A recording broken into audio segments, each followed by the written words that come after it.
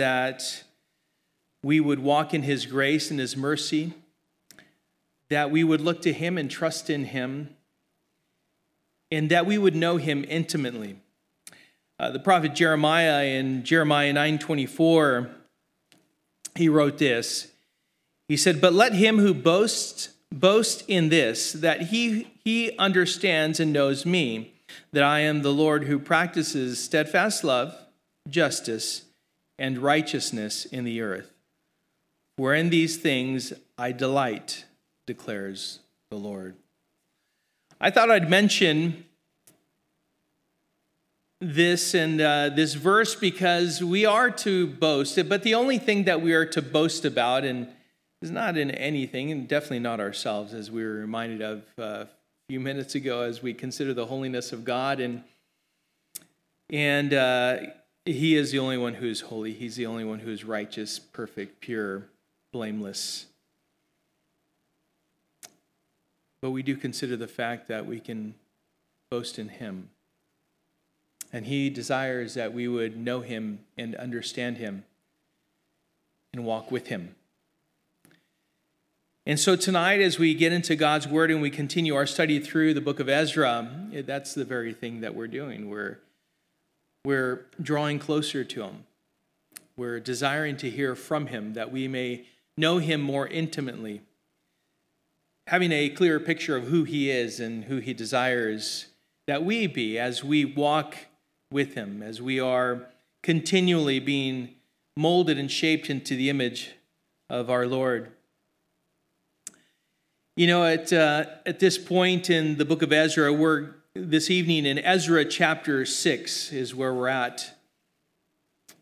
It's at this point that the rebuilding of the temple has been challenged. It was challenged from the very beginning.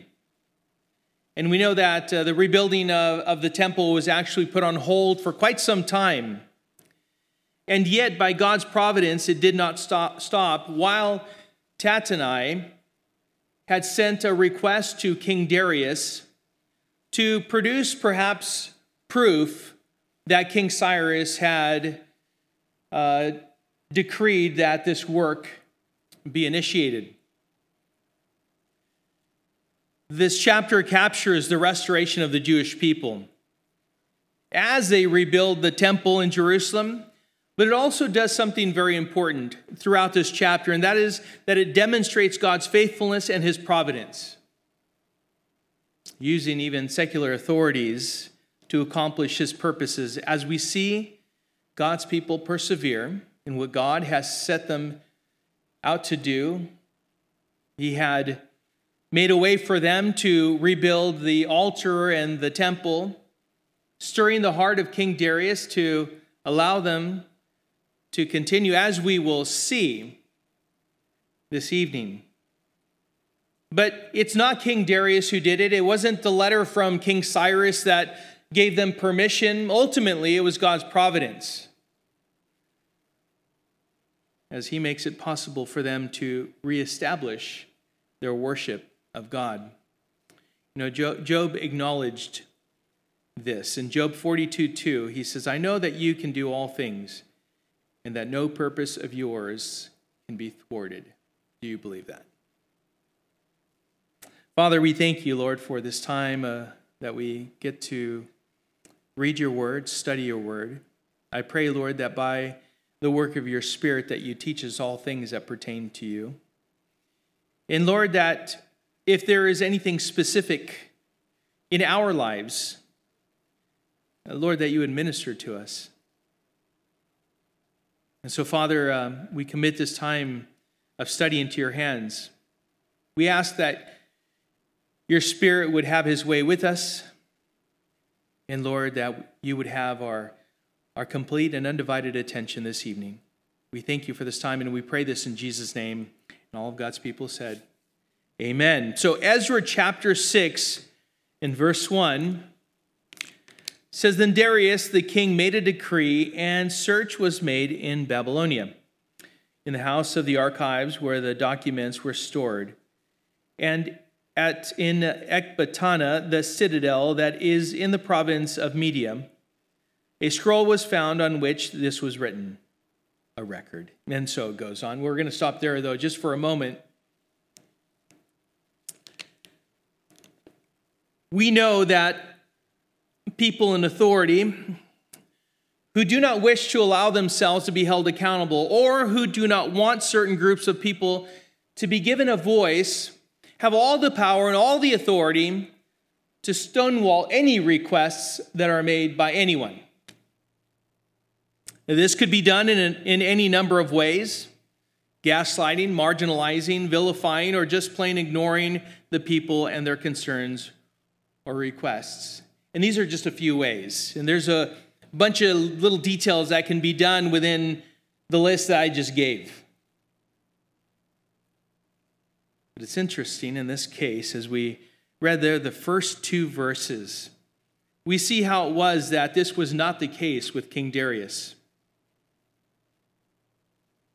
God, in this instance, moved in the heart of King Darius as King Darius ordered that a diligent search of the archives of documents be made to find out whether a decree had or had not been made by King Cyrus allowing the Jews to rebuild the temple. Again, King Darius didn't have to do this. Again, even Tattenai didn't have to send, for a request to see if this was true or not. And yet, all of this was by the providence of God. It was taking place. You see, God's purpose was to restore the right worship of his people unto himself and to regather them in Israel. And so a diligent search was ordered and conducted, and lo and behold, a scroll was found on which this was written, a record. Verse 3 says, in the first year of Cyrus the king issued a decree concerning the house of God at Jerusalem. Let the house be rebuilt, the place where sacrifices were offered, and let its foundations be retained. Its height shall be 60 cubits, and its breadth 60 cubits, with 3 layers of great stones and 1 layer of timber. Let the cost be paid from the royal treasury, and also let the gold and silver vessels of the house of God, which Nebuchadnezzar took out of the temple that is in Jerusalem and brought to Babylon, be restored and brought back to the temple that is in Jerusalem, each to its place. You shall put them in the house of God. Now, this was record of the decree that was originally made by King Cyrus, and we went over this. We had studied this back in chapter 1. And this decree gave the Jewish people who desired to return to Jerusalem and to Judea to repopulate and also rebuild the temple and restore the worship of God. What King Darius discovered is that not only were the Jews given authorization to return to Jerusalem and Judea, but what was ordered was that the work be funded out of the royal treasury. And so these are things that perhaps for Tattenai, it came as a surprise. Of course, he was expecting something different, and yet what he was hearing now was that this work was allowed and that all the finances were to be provided by the king.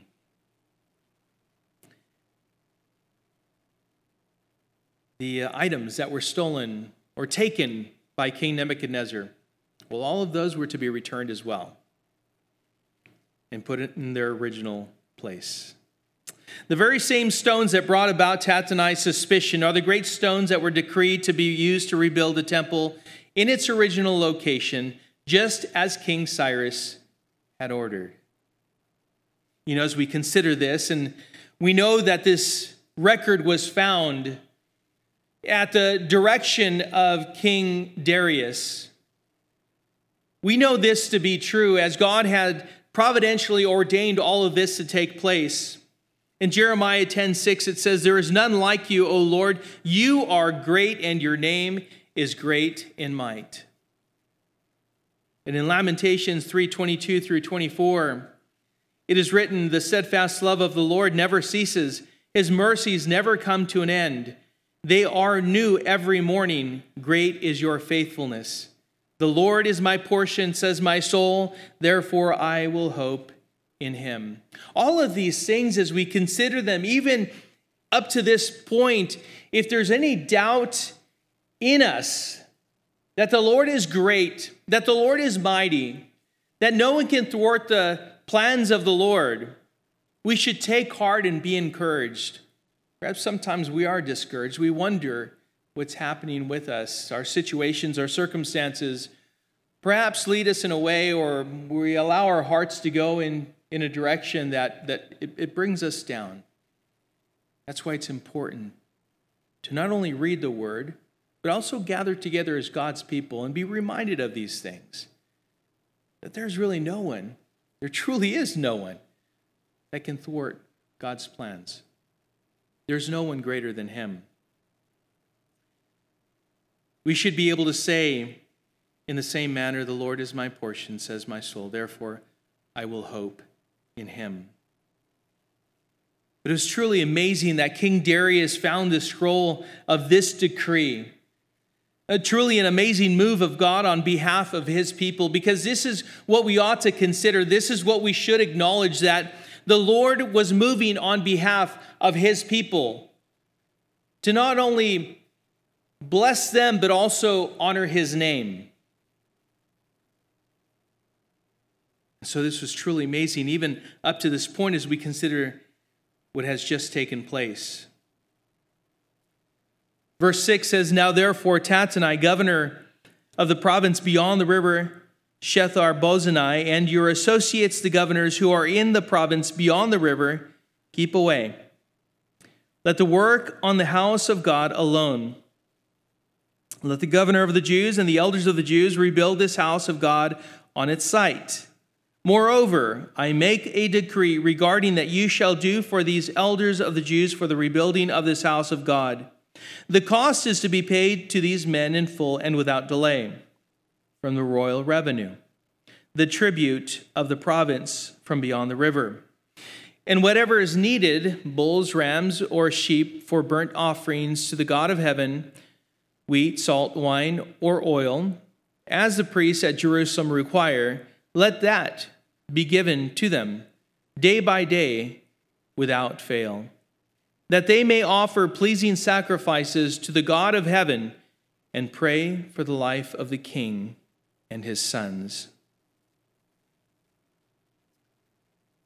So as King Cyrus had decreed, so it was that King Darius upheld that decree. What did he say? Well, he wanted to make sure that this was fully supported. The first thing that he sent word to Tattenai is to keep away. You are the governing authority there in the province beyond the river, that is beyond the Jordan. But the first thing that he was told by King Darius is keep away from them. Do not interfere with this work. Do not interrupt it in any way whatsoever. He told him to let the rebuilding of the temple continue on its site, in other words, on its original foundation. In verse 8, there is that word moreover, and he continued on top of that, keep away from them, leave them alone, let them build this house on its original site. He said, moreover, I make a decree regarding what you shall do for these elders of the Jews for the rebuilding of this house of God. The cost is to be paid to these men in full and without delay from the royal revenue, the tribute of the province beyond the river. Now, tribute means taxes. So yes, the funds that were used to rebuild the temple and to supply everything, all the materials that were necessary for the rebuilding of the temple, was actually paid by the taxpayers, the very people who were rebuilding the temple. But the tax revenue could have been used for anything else. But it wasn't. It was used by order, by command of the king, to be used specifically for the rebuilding of the temple. Truly, again, God's providence. How it was that he had the heart of the king in his hand, and he was turning it wherever he willed. Verse 9, there's that word "and," and there's more. And whatever is needed. If there was a required list of sacrifices, he said, let that be given to them day by day without fail.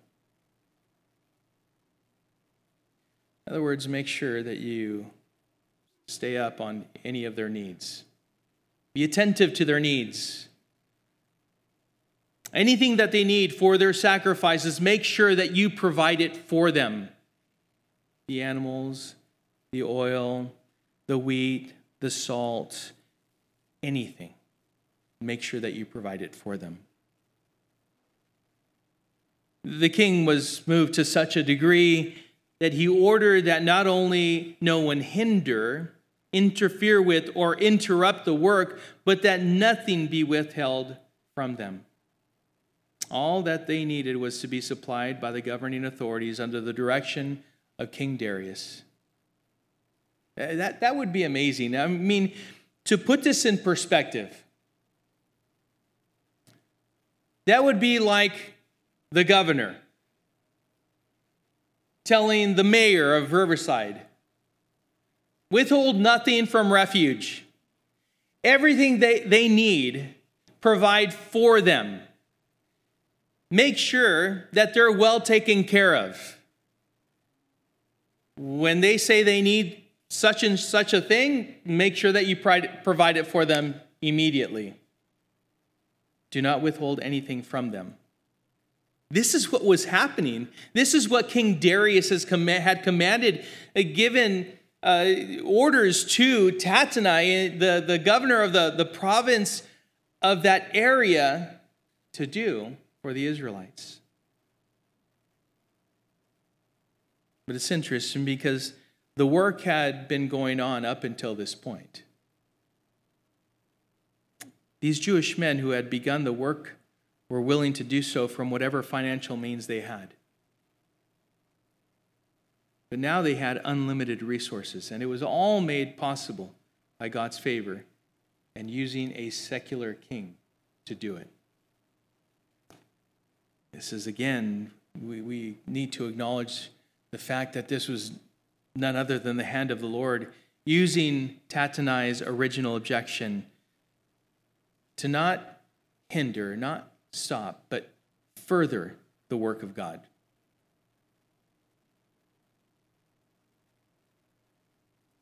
Now, King Darius had an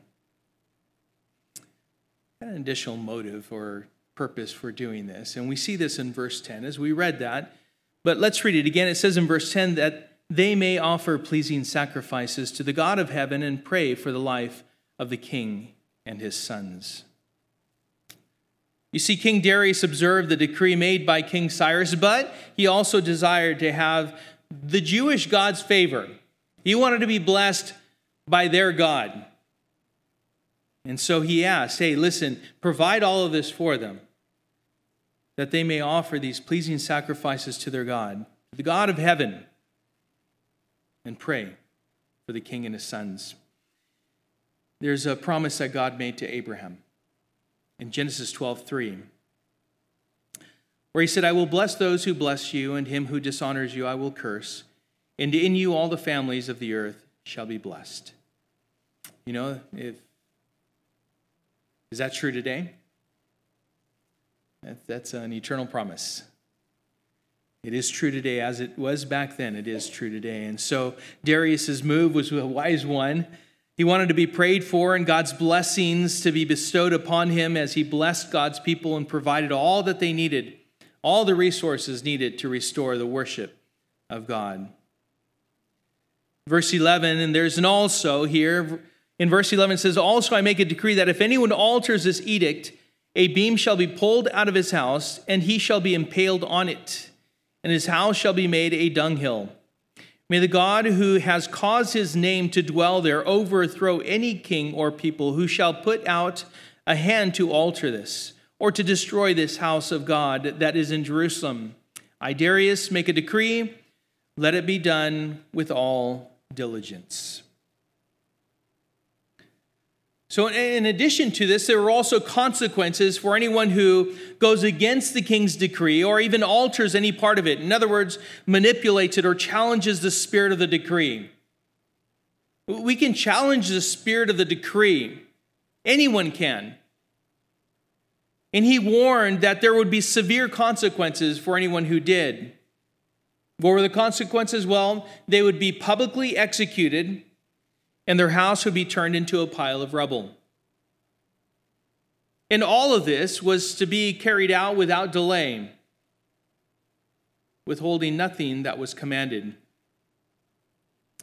In other words, Tatnai and Shethar-bozenai, the original objectors, were to immediately carry out the king's orders completely. Or they themselves would suffer the consequences described. You know, sisters, you've gone through the book of Esther, right? You remember Haman.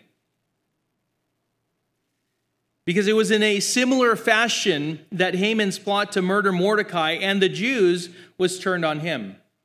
In the book of Esther, as he was ordered to honor Mordecai publicly, truly this was something that enraged Haman. And in fact, he was hanged on the very gallows that he had intended to hang Mordecai on in Esther. You can read this in Esther's 2 chapters, chapter 6 and 7. King Darius also invoked God's help in doing so, that the God of Israel would destroy whoever would dare alter this decree and hinder his people from completing the work. You know, it's one thing to make this decree and warn of these consequences, but it's something else to invoke the wrath of God, right? Because this is exactly what he was doing.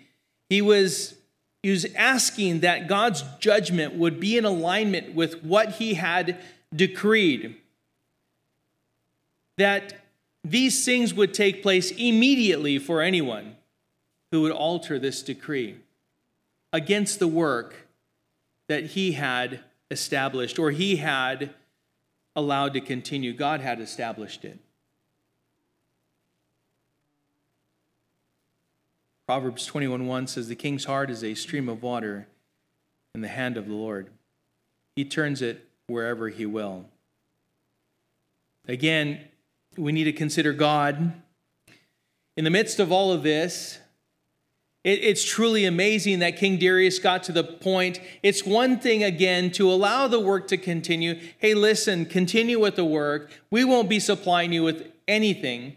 But go ahead. Go ahead. You have every right to continue this work. And sure, rebuild the temple, rebuild the altar, everything that is necessary to worship. You're going to have to figure out how to do it.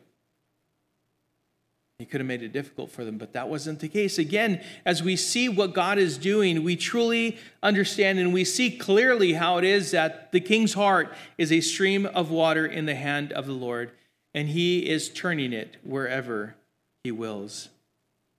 And so we consider who God is.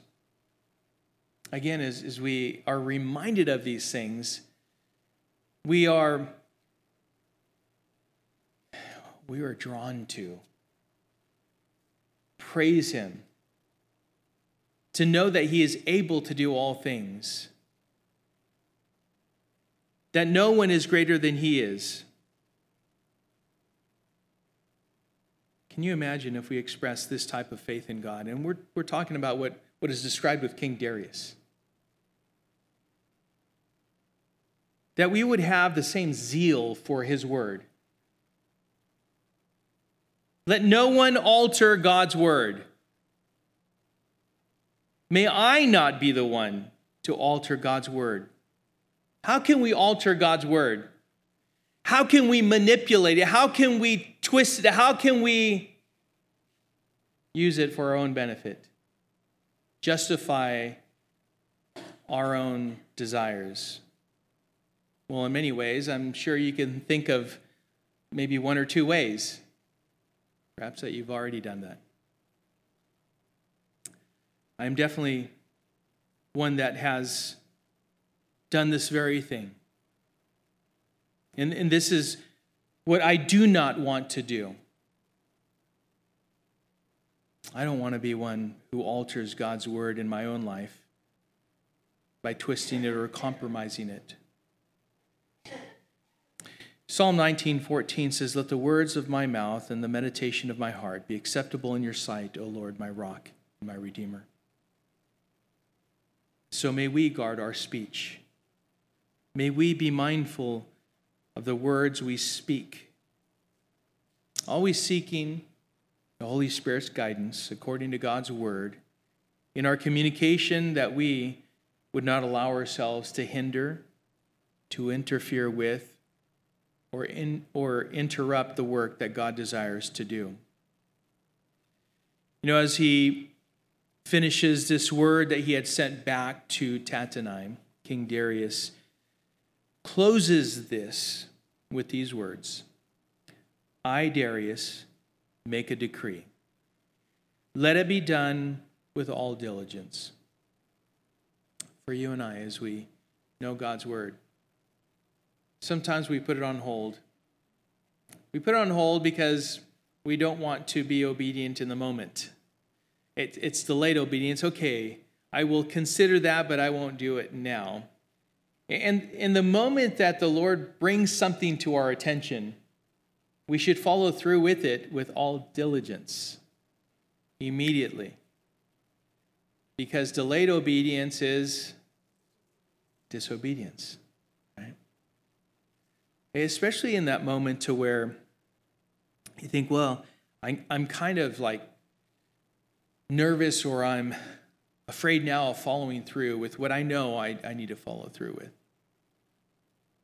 Well, we should really deny those things, because the word says if we desire to follow the Lord, we are to deny ourselves, pick up our cross, and follow Jesus. He is with us. He is faithful. And we know that the one thing that pleases him is the expression of our faith. That is action, to act on that which we know to be true. Let it be done with all diligence. And so it was the decree of the king. He sent word back to Tatanaim. And in verse 13, we continue. It says, "Then according to the word sent by Darius the king, Tatanaim, the governor of the province beyond the river, Shethar-bozenai and their associates did with all diligence what Darius the king had ordered. And the elders of the Jews built and prospered through the prophesying of Haggai the prophet and Zechariah the son of Iddo. They finished their building by decree of the God of Israel and by decree of Cyrus and Darius and Artaxerxes, king of Persia. And this house was finished on the 3rd day of the month of Adar, in the 6th year of the reign of Darius the king." And so they moved on it immediately. They did what King Darius had decreed with all diligence, as we read here. The people built, they prospered, they finished the building of the house of the Lord. Now, from the time that they resumed the work to the time that they finished the work, they completed the rebuilding of the temple, was a total of 4 years. The two prophets that were mentioned were Haggai and Zechariah. They were noted as playing a big part in the success of the work. How was that so?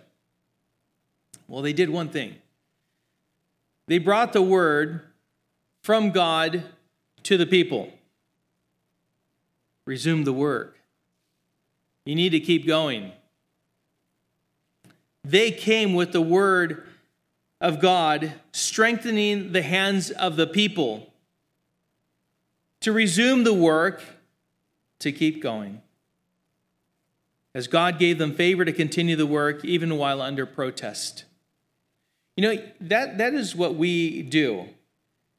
Sometimes, again, just we allow things to stop what God is doing in our lives. We start looking at our own circumstances, and then we allow that to stop us in our tracks. And then comes a brother or a sister in Christ. They're sent to come bring you a word from God. The question should be, what's going on? Why have you stopped? Why have you withdrawn? But the encouragement should be, keep going. Get back up. Don't stop. Resume the work that God has started in you. God has this work for you. He is worthy to be served.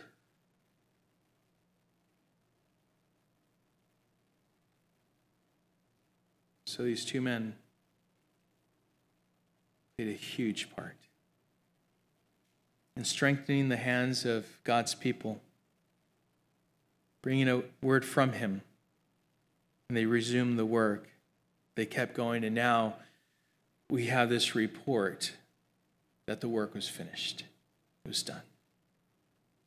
God gave them favor, and they kept working at the encouragement of Haggai and Zechariah. Keep this in mind, just because God had ordained the work and gave them favor also did not automatically mean that the good work would be easy. Sometimes we think that, don't we? Oh, well, if it's God's will, then everything will be easy. Oh, it's quite the opposite, by the way, brothers and sisters. It's quite the opposite. Let me warn you. Not that it would deter you from doing the work, from putting your hand to the plow, doing those things that God has called us to do and be. But God's will, normally, as we walk in it in obedience, the enemy does not like it. To advance the gospel, to advance in the performance of the Great Commission, to make disciples of all nations, to pour into each other. He'll make you tired. He'll get you real busy. He'll get you distracted on other things. He'll make every attempt to make life difficult for you, even to doubt your faith.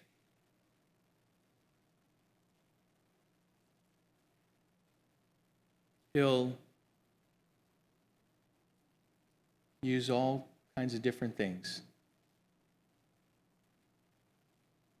Won't be easy, but we know it's the right thing.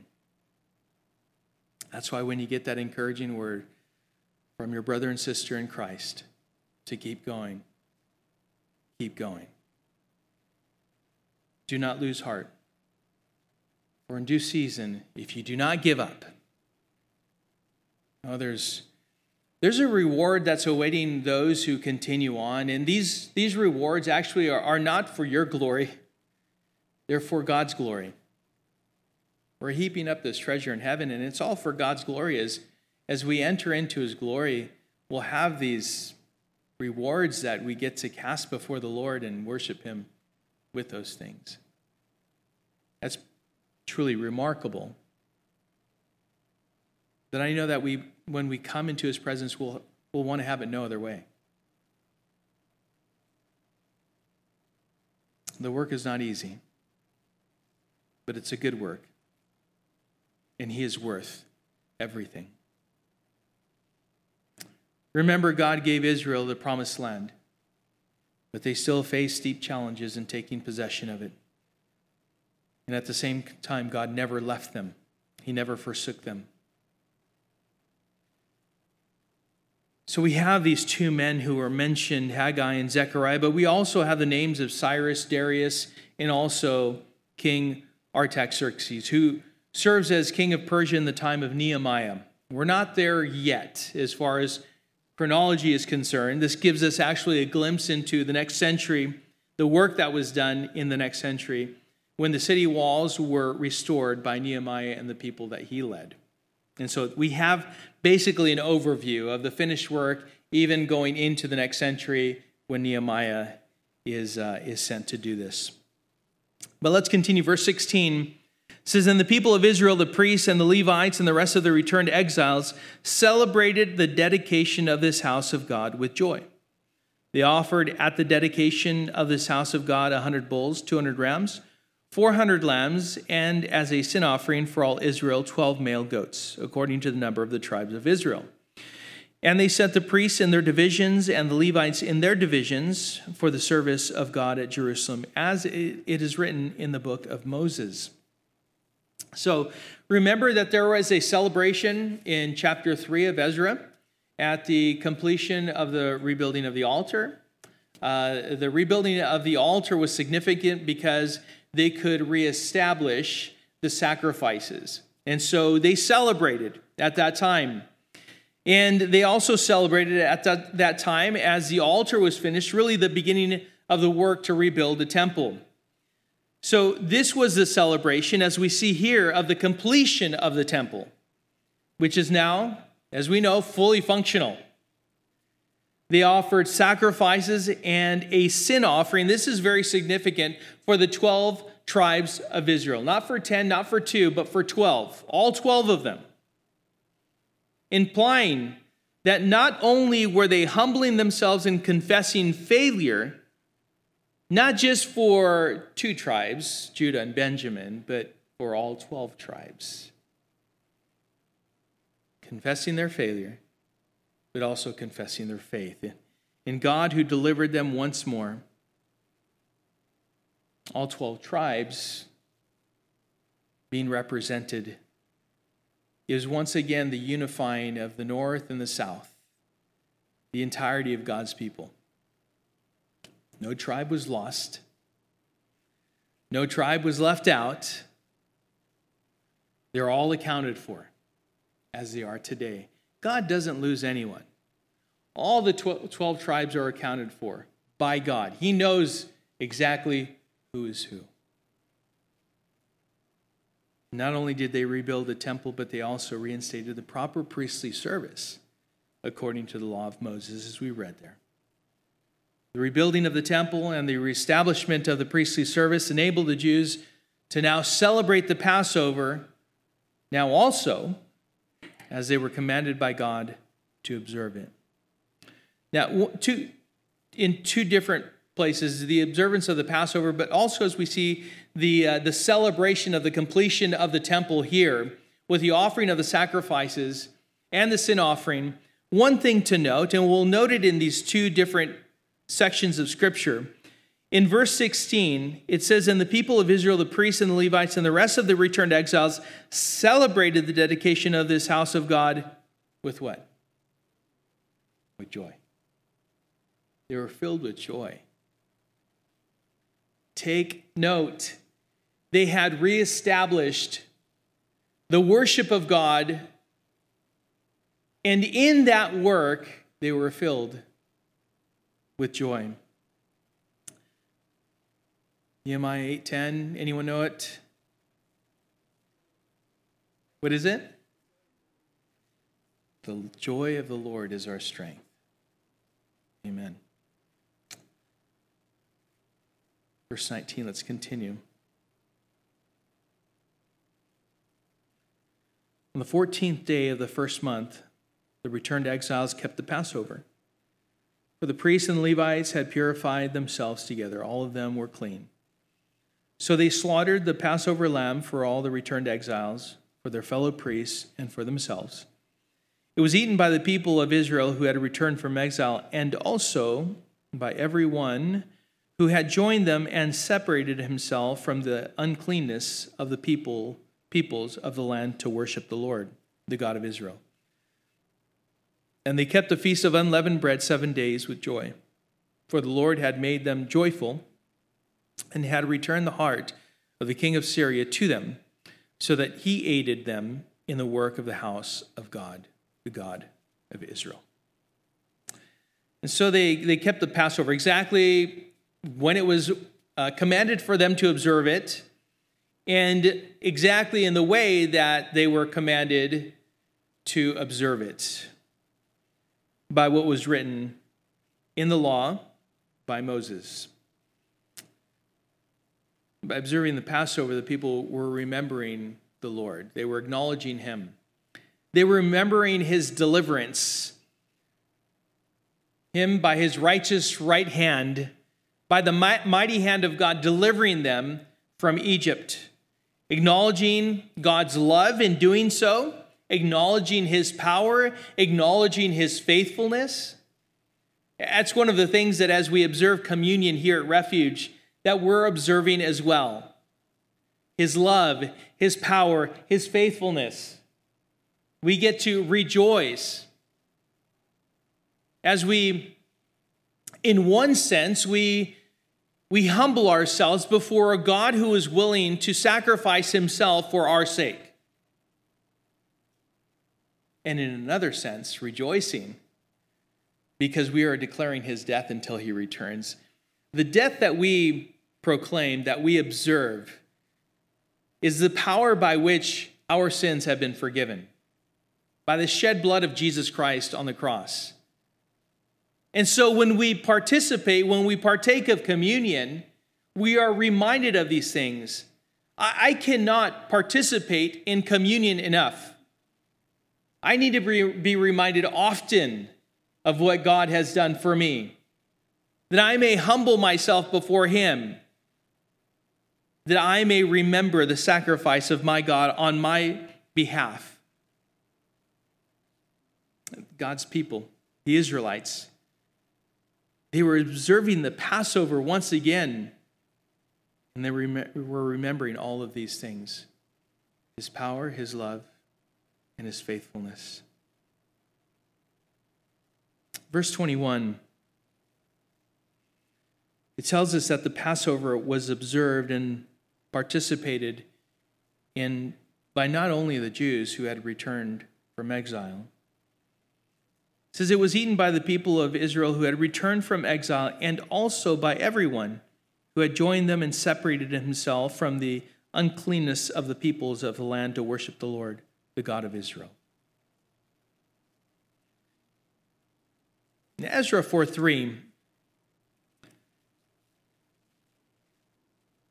says, "But Zerubbabel, Jeshua, and the rest of the heads of fathers' houses in Israel said to them, 'You have nothing to do with us in building a house to our God, but we alone will build to the Lord, the God of Israel, as King Cyrus, the king of Persia, has commanded us.'" As we think about that, and then we consider what is happening at the conclusion of the rebuilding of the temple, and how it was that it wasn't just the Israelites who were observing the Passover and sharing in this meal together, but it was also non-Jews. They're all coming together. Initially, back in Ezra chapter 4 and verse 3, this was Zerubbabel's response to the adversaries of Judah and Benjamin who claimed to worship the same God as Israel and claimed that they wanted to build with them. Well, we know that Zerubbabel had that discernment, and he understood, he knew that they were actually opposed to God, that they were the enemies of God. He said, "You have no part with us." Zero. You see, the difference between these two groups of non-Jews is that one group had not separated themselves from the uncleanness of the nations around them. They did not actually worship the same God. And yet the other group, in verse 21 of chapter 6, did indeed separate themselves from the vile, corrupt sins of the other nations and were welcome to worship with the Israelites. Walter Denning said this, quote, "Missionary work is more than the propagation of Christian theology. It is the purging of Asian stables." Close quote. Let me translate that for you. You see, Asian stables is a reference to a great accumulation of filth and corruption. To clean the Augean stable would mean to clear away corruption. This reminds me of the missionary work that we encountered while in Haiti, just a little over a year ago, with the people of Haiti. Reminded me of that because just because certain peoples are used to doing things certain ways within society and according to societal norms does not mean, and we can apply and should apply this to us here in America, in SoCal, here in the IE. Just because certain peoples are used to doing certain things within society in certain ways according to societal norms does not mean that it is to be tolerated or overlooked. Because there are some things that need to change within a people who profess to be followers of Jesus Christ, because their culture no longer determines their way of living, but rather God's word does. You understand what I'm saying? When we were in Haiti and Moses and others that are here were there,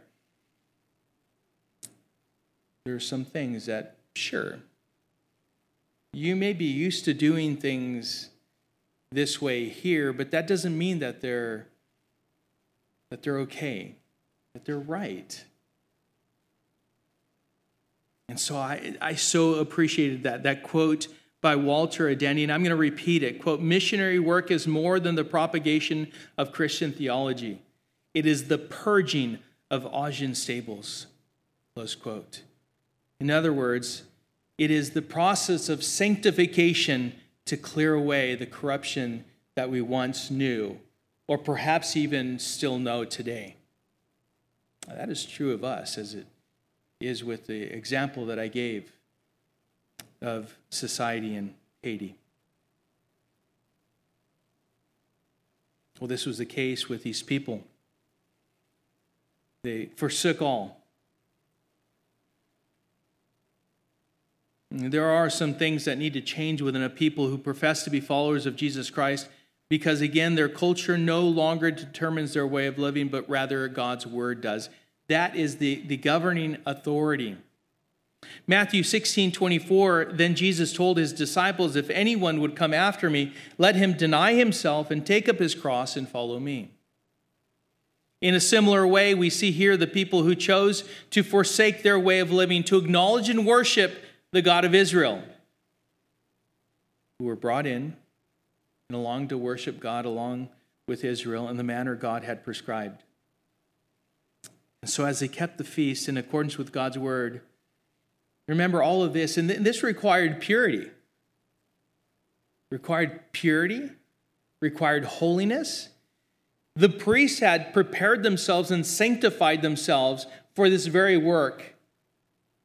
And with that, they were filled with joy.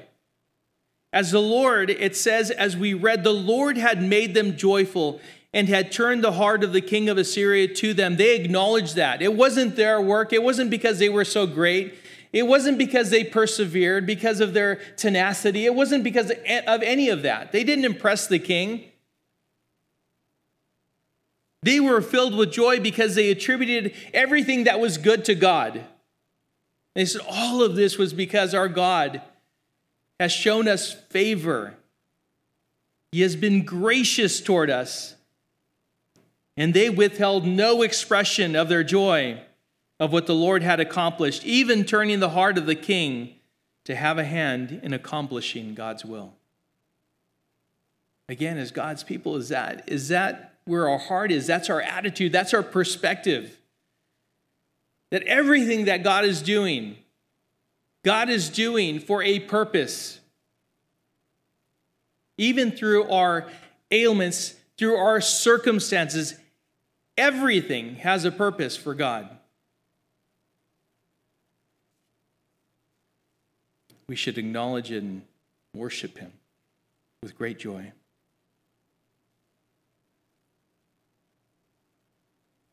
So this brings us just to the simple point that God is faithful.